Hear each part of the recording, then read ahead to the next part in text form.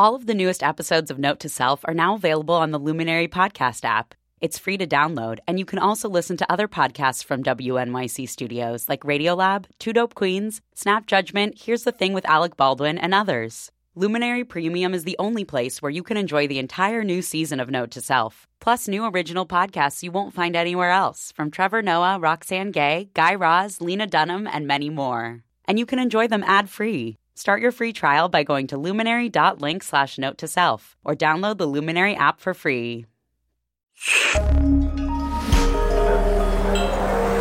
Listener supported. WNYC Studios.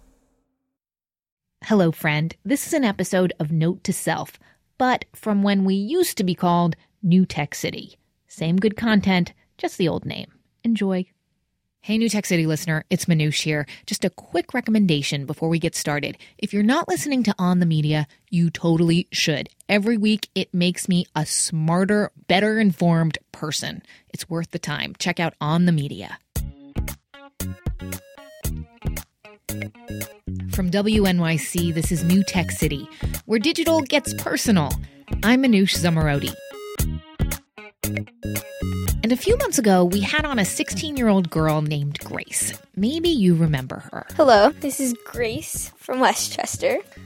I have an iPhone 4, and I'm going to record my activities on it for the next few days. The episode was called 9 Things We Learned About Phones from a Teenager. Now, keeping in mind that Grace is just one teenager, one who happens to be growing up in a pretty wealthy New York City suburb at that. At my school, what I've heard from a few guys, have a picture of a few girls. I've heard of awful stories in other towns where this girl sent out this video and all this stuff and everyone saw it and she switched schools, blah, blah. That's Grace talking about sexting.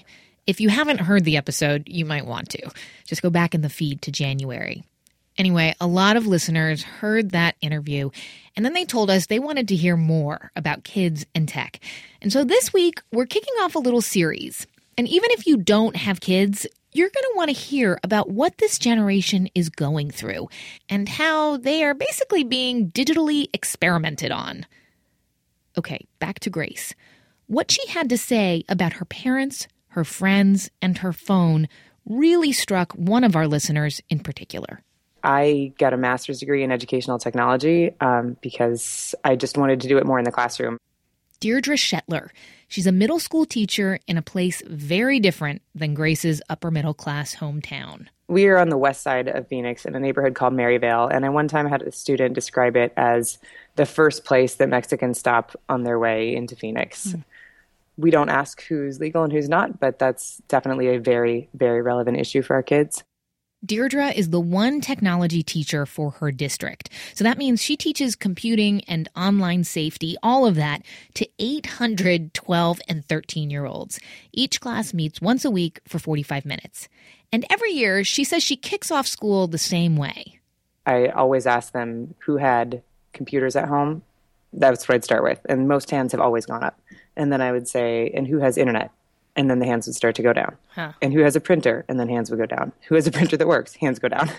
Deirdre was doing all this informal research because until very recently, there really wasn't much of an agreement or any guidance on what a technology teacher was supposed to teach. Up until Common Core started, there was next to no curriculum. So, free to set her own lesson plans, and Grace's words ringing in her ears, words like these. I've never been cyberbullied. I've never cyberbullied. I don't think it's... you hear these stories on the news of these people who are Deirdre wanted to know what her kids would think of Grace's take on technology. Would it be different?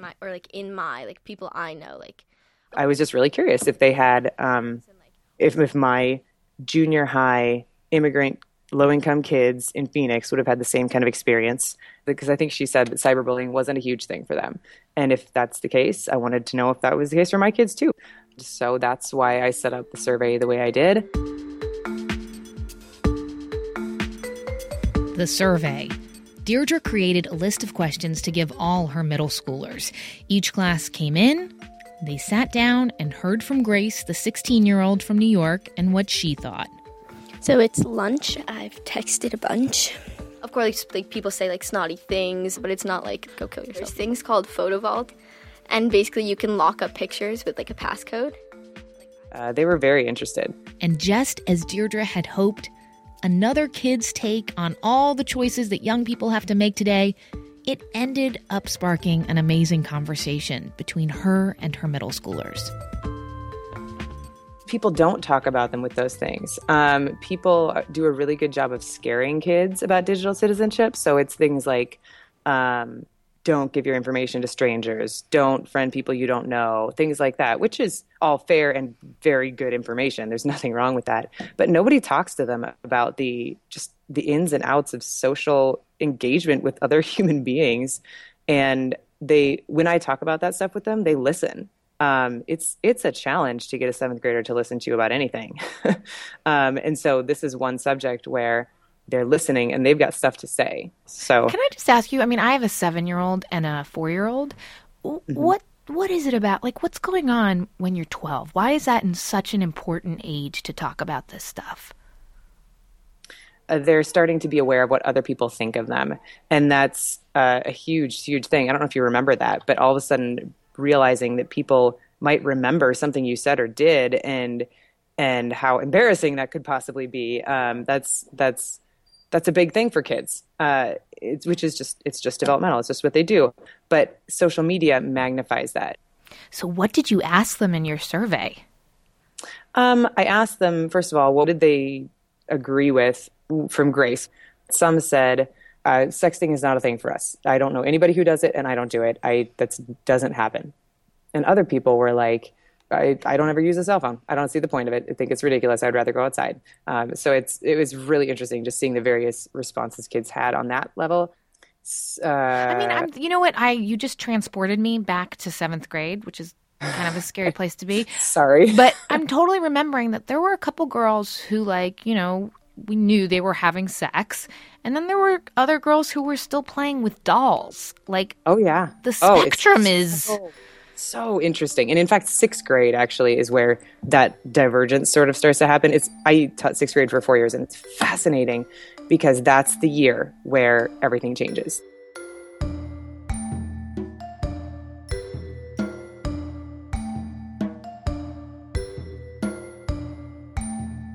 One other question I had asked them was, how should parents keep their kids safe online while still respecting their privacy? I'd never thought about it from the kids' perspective. And they're all mortified that their parents were posting baby pictures of them online for Throwback Thursday and tagging them, just like horrified. And or like, right? And that had never occurred to me that would, just hadn't occurred to me. And things like that, or in general talking about them or how they check in on them, or they force them to give them their passwords, or they check their phones, or all of those things. And so I really wanted to know if this is their, because I kept hearing about the things they didn't like they were doing, obviously, that the kids didn't like that their parents were doing. So many said they should just talk to their kids. Parents should talk to their kids and ask them what they're doing. Parents should respect them and trust them to do the right thing.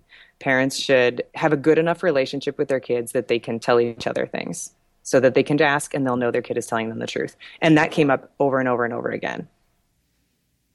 And this can be so tough for us parents. People are busy, and taking what little time we have to talk to our kids about anything that makes us feel uncomfortable or inadequate, well, it's just easier to ask, did you finish your homework? Did you have a good day? And just assume they're figuring it out on their own or from other kids. I think that kids know less than we give them credit for, in fact, with technology. Here, let me read you something. She said, how do you expect someone to learn from their mistakes when they can't make any?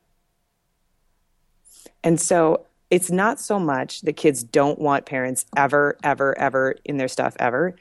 Kids are okay with parents keeping them safe. It's just a matter of how they go about doing it. Was there anything that you got back that you were like, that really surprised you, that you were like, what? The one thing that was most consistent, like 90% of the kids said this, was that they would much prefer to hang out with their friends in person than online. They just want a place to be together. And if there is no other option, then online will work. Having done this survey and having had this discussion with your class, what is that going to change, do you think? Is it going to change the conversations that are happening in the homes of your students? Like, what do you think came from this? That's a good question.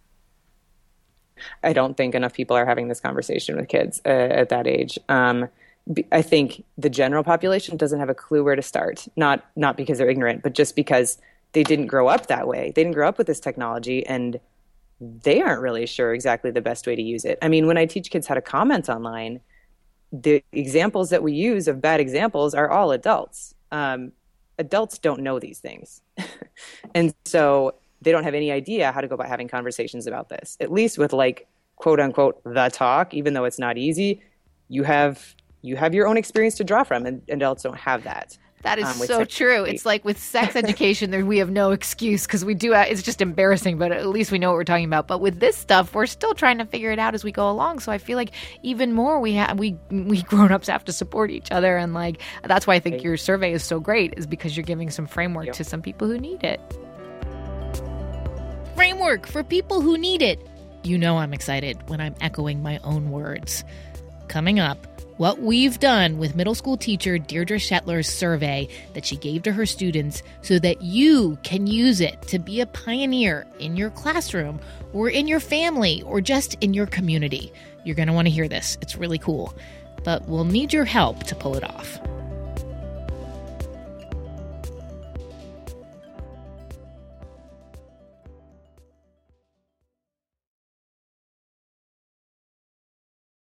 Hey, New Tech City listener, you obviously love deep conversations about the hyper-fast world that we live in. So if you haven't loaded it up already, definitely check out On the Media, hosted and edited by the very sassy and ridiculously knowledgeable Brooke Gladstone.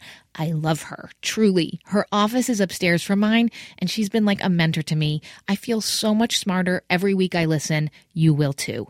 On the Media, also from WNYC.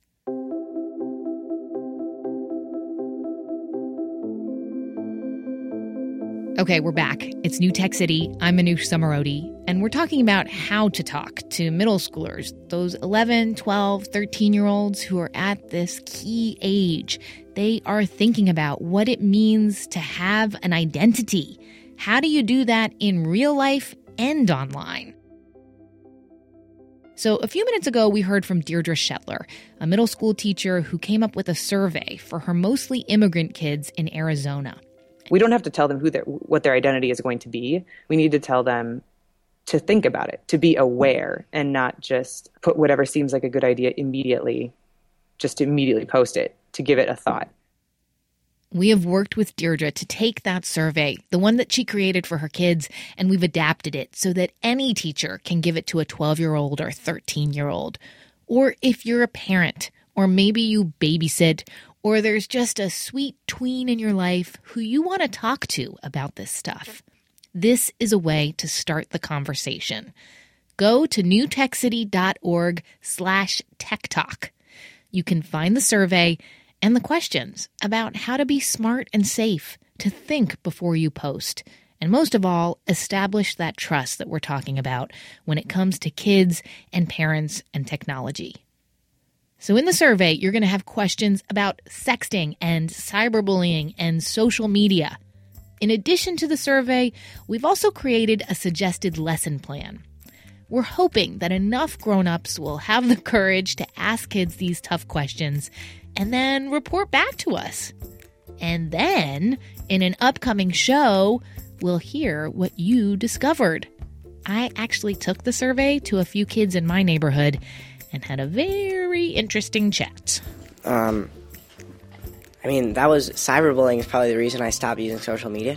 So remember, you can give our survey for Tweens on Tech, or if you don't have kids but want to help us out here, post it on Facebook and tag a teacher who you know, or a baseball coach, or a Girl Scout troop leader, anyone who you think might be into it. Again, the survey is at our website, newtechcity.org/techtalk. And let us know as you do this what you're learning from the kids. Let us know on Facebook or Twitter or in the comments section. Next week, I've been really confused about what technology is in my kids' classroom and what it's actually being used for. We get a primer on education technology, and don't expect us to say, "Yay, tablets for every child." A hard but fair explanation at what is probably being charged or plugged in at a school near you. That's next week on New Tech City. I'm Anoush Samarodi. Talk to you then. Every single class without fail said, my parents use their index fingers and I use my thumbs.